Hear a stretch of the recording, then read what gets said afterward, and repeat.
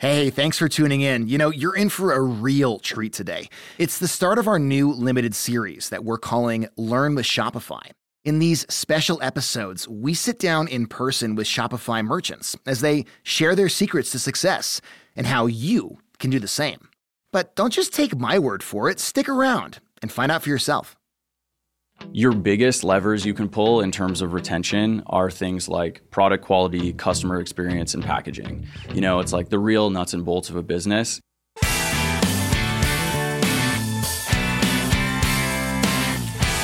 Welcome to Learn with Shopify. I'm Adam Levinter. Established in 2011 and based in Toronto, Vitali produces future-focused designs using stainless steel, the most recycled material on the planet. Each Vitali piece contains remnants of machines, skyscrapers, or car parts, a cycle that continually influences their design practice, which is truly unique. They've built a community of north of 1 million followers, driving over 8 figures of revenue, and today we're chatting with Joe Kornfield, President and CMO of Vitali, diving deep into performance marketing, customer acquisition, brand building, and more. Joe, welcome to Learn with Shopify. Thank you for having me. Let's dive into the early days of building a brand, not only with Vitali, but some of the other brands that you're now overseeing. So driving traffic to these brands, I'm assuming, is super critical, right? So what are the strategies and tactics that you swear by, that you practice in terms of driving traffic in the early days? I think it's changed over the years. I think there's been probably 3 main eras of our kind of growth strategy. In the early days, we were building a disruptive social media brand, and that was possible in 2014, 2015, Being a brand on Instagram and growing on Instagram was new, and, partnerships with influencers and bloggers were super, super effective. The twilight of that era was probably 2016 when we saw some, big money and, larger brands get into the social media space, specifically on Instagram. And we saw kind of ROI with that traditional influencer marketing and kind of blogger marketing really sink. So after that was kind of the paid media era. So really from 2016 until maybe exactly April 2021 was the heyday of paid media, specifically paid social, and that was certainly our bread and butter for all of our brands' growth strategy at that point. And now we're kind of entering a third era. Is it the reckoning of digital marketing as a whole? Potentially. I think if you talk to some brand operators and some marketers, they might tell you that. I think that we're definitely in a transformational time right now where algorithmic marketing and a plethora of data signals about your customer is coming to an end.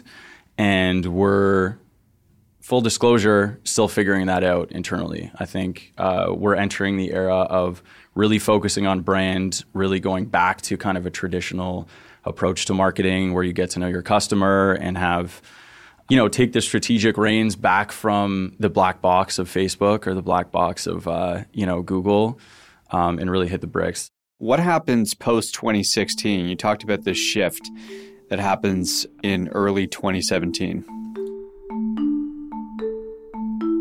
In 2015, 2014, the peak of Instagram for the beginning days of building a brand on the platform, we were doing partnerships with influencers and blogs that would garner us 10,000 followers and tens of thousands of dollars of sales in one shot.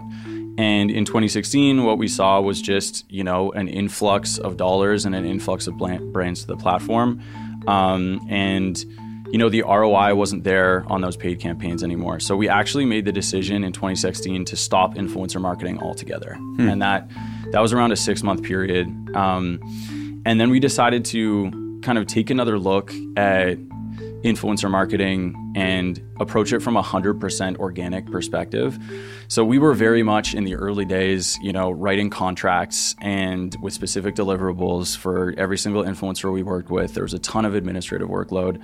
And a ton of oversight that went into that. And we decided to start gifting our product to influencers, no questions asked, completely kind of organically, and just seeing what would happen. And so I guess we would call that our mass influencer marketing strategy that is still kind of our bread and butter today. But basically, we're just relying on the strength of our product. We're relying on, super organic relationships between influencers and our brands who have a strong affinity with us and actually want to wear the product out and evangelize for it. And we're able to do it at scale without any of the, kind of contracts or hassle involved with paid campaigns. So basically, our product is our budget. We find influencers who, really mess with it, and we gift them. And that's kind of the transition that we made in 2016. Who are some of the most important influencer relationships that you've carved out over the years?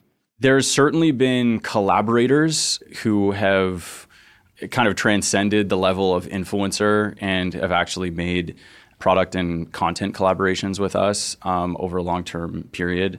The first one that comes to mind is Peter McKinnon, who a lot of you out there have probably heard of him, but he's a big content creator on YouTube who kind of focuses on his, creative journey as a photographer and videographer. And our founder, Shane, reached out to him, I think in 2019, to do a product collaboration for one of our brands, Clocks and Colors.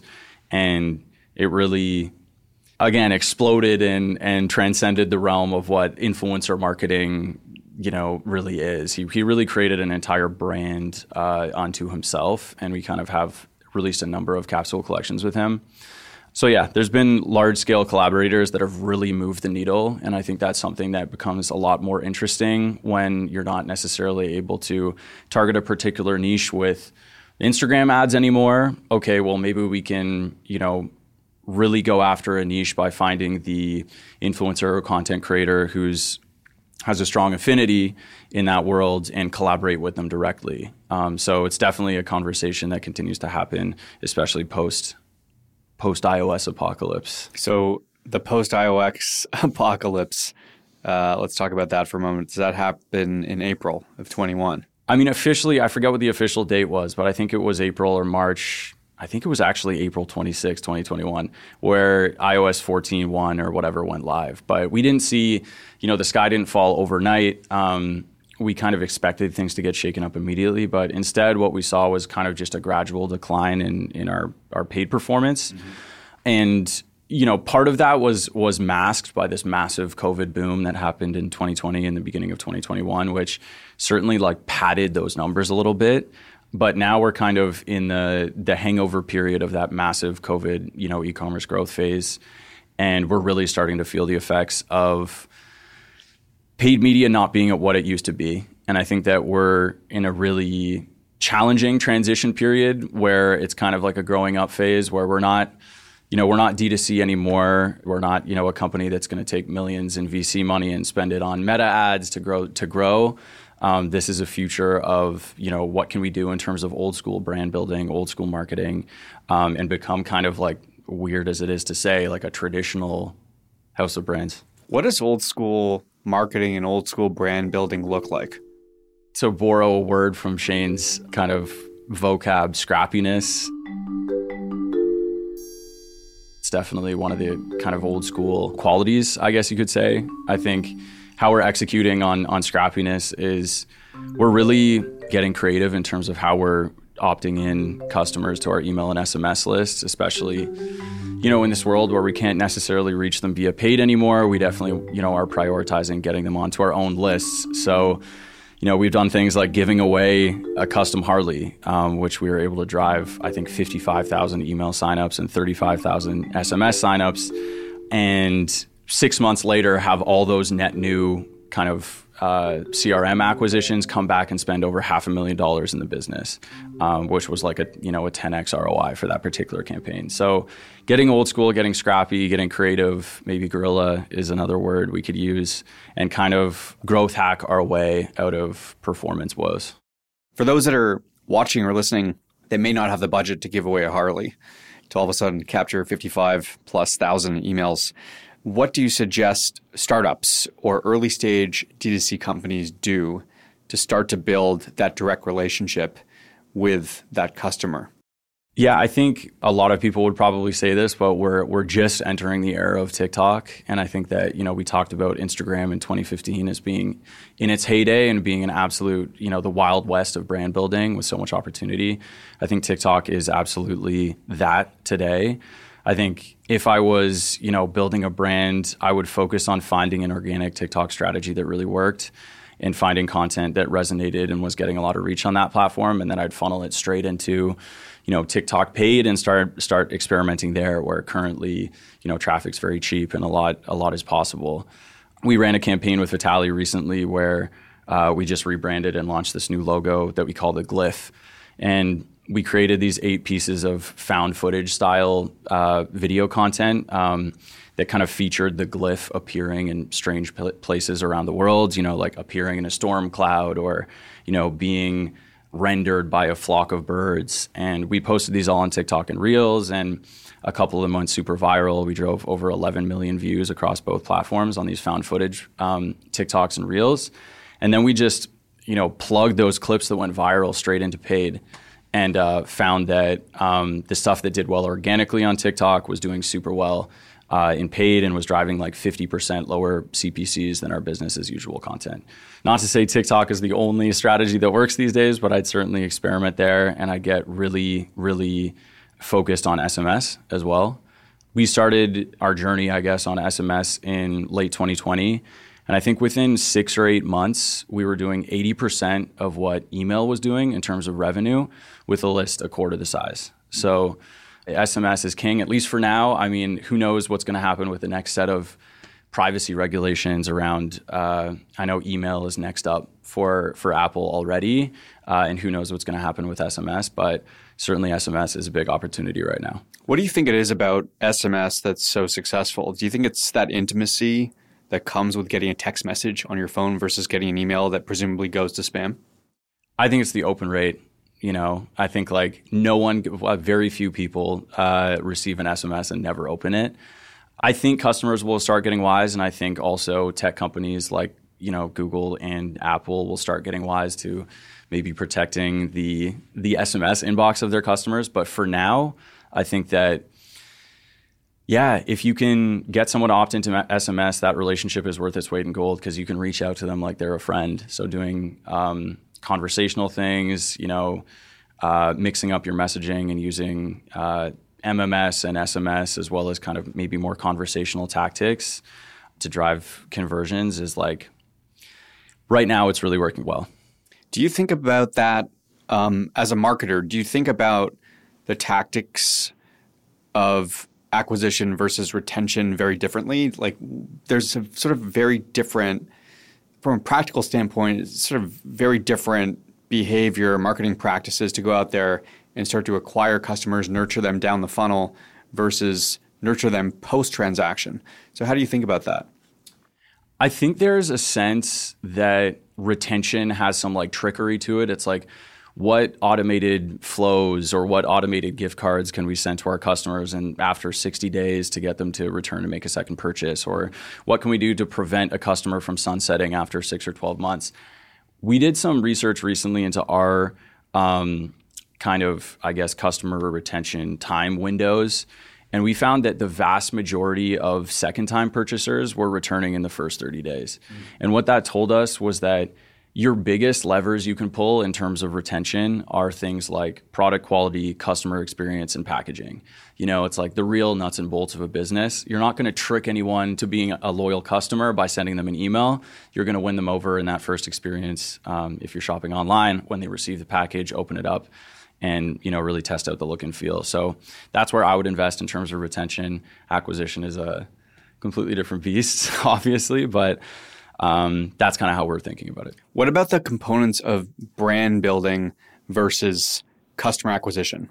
What are the differences, and what do you look at those components as very different from one another? Yeah, I think the goalposts are different. And, as a bootstrap business, we don't always have the luxury of being super forward-looking.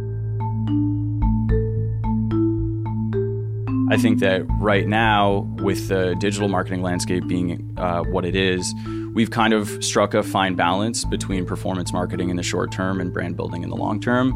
A prime example being, rebranding Vitaly and releasing this entire, creative campaign, new product line, new website, and obviously new logo. That's a long-term play. We're not expecting sales to spike overnight, but the goalposts have moved back a bit for those brand campaigns, and we're looking at things like, are people buying product with the new logo on it?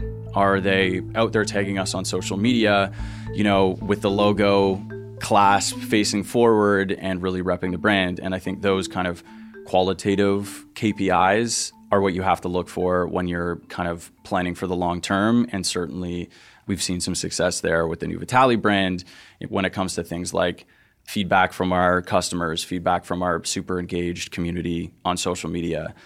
It's not a KPI in the same sense that you'd see in Facebook Business Manager, but we balance that now with the long-term thinking. How do we build like a really robust brand for growth 5 years down the line kind of thing?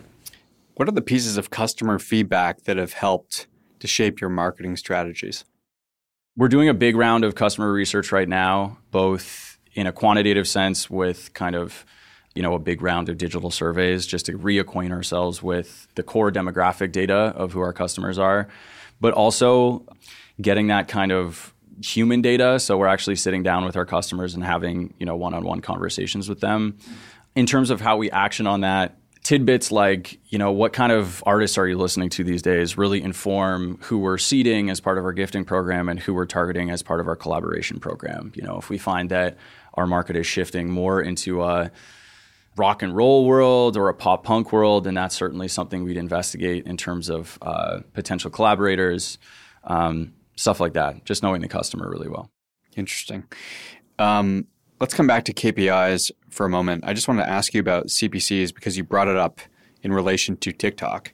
So return on ad spend is one metric that people track, CPA. You noticed that I mentioned CPC in relation to TikTok and not CPA.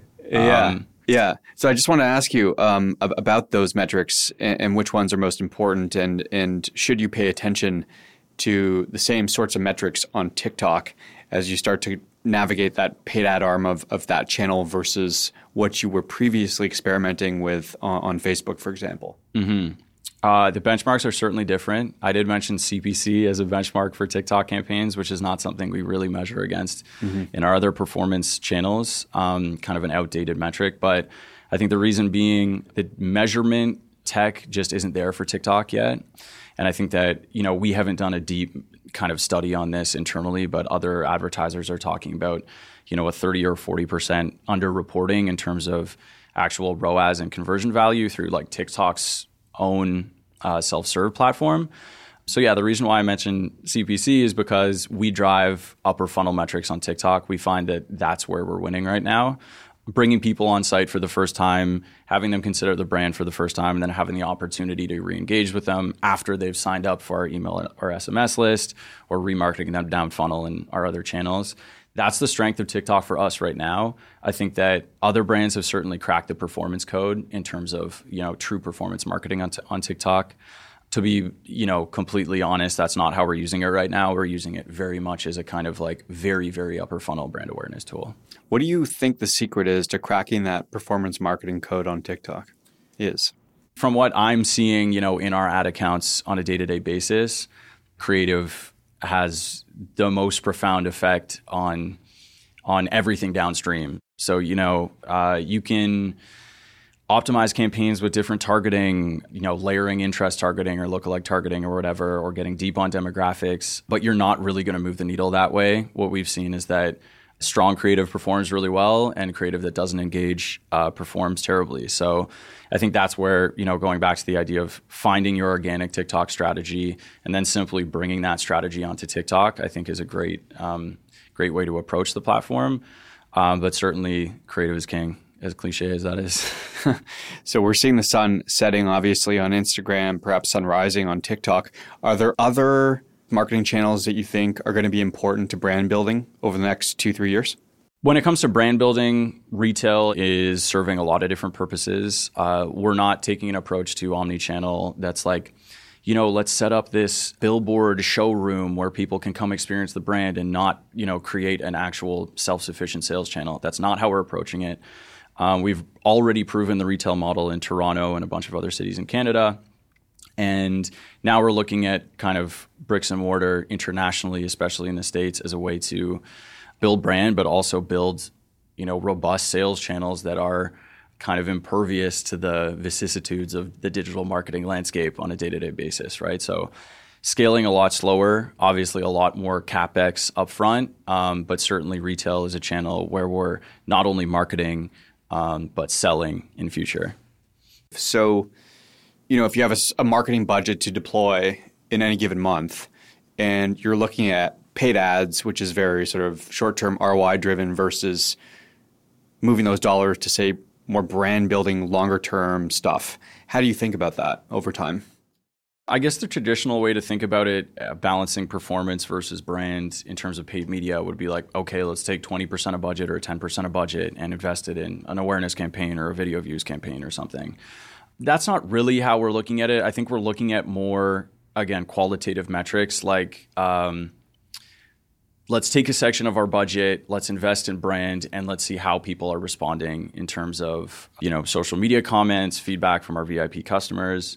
I think where we've also seen, a measurable boost from our brand efforts is in our kind of mid-funnel.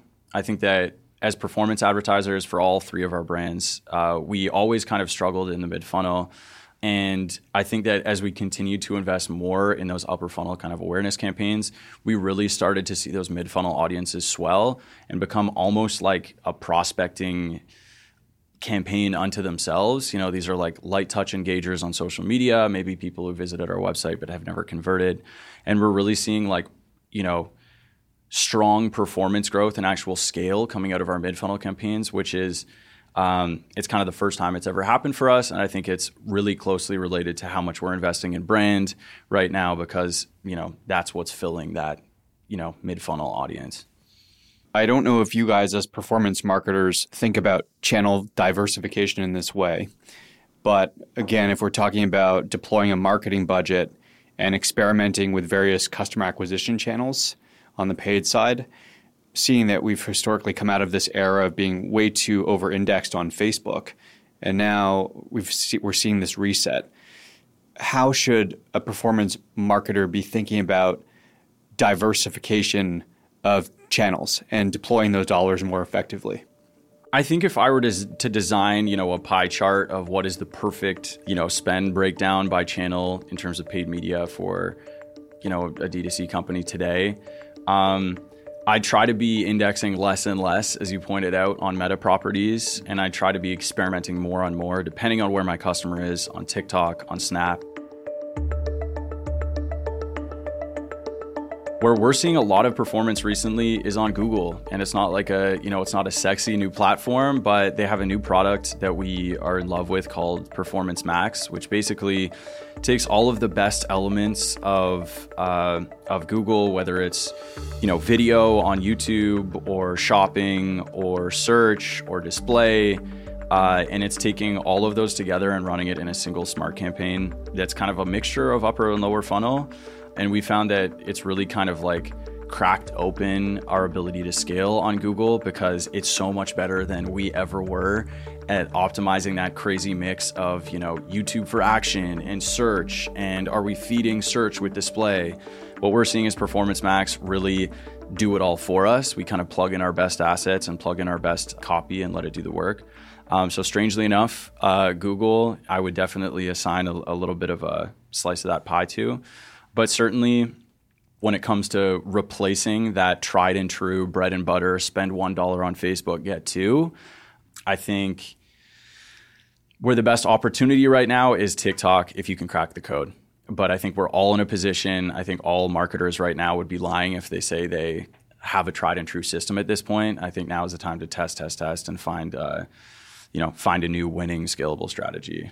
So Google becomes part of your traditional approach to marketing. TikTok becomes part of your progressive approach to marketing. Sure. Yeah. There you go. So how are you guys thinking about content creation across these different brands? And how do you deploy that at scale? I think my answer will be true for a lot of brands these days, but UGC, or what we call it internally, is community-generated content as opposed to user-generated content, is definitely our bread and butter for our for our social channels. So we are able to tap into that, gigantic roster of influencers and content creators who we reach out to through our gifting program, and kind of pluck our favorite content from that pool, as well as build relationships based on content generation with the creators who we find the most success with their content, kind of thing. So there's a lot of what we call community-generated content, and then we balance that with our own kind of in-house editorial stream and in-house native social stream, and we just try to find a mix that works. But I think that, again, if I were a brand starting out, or if I was a brand struggling to reach creative scale, I would definitely tap content creators, tap influencers as a way to, kind of quickly reach scale and test on a high volume basis. Joe, thanks so much for being here. Appreciate you taking the time. Thanks so much for having me.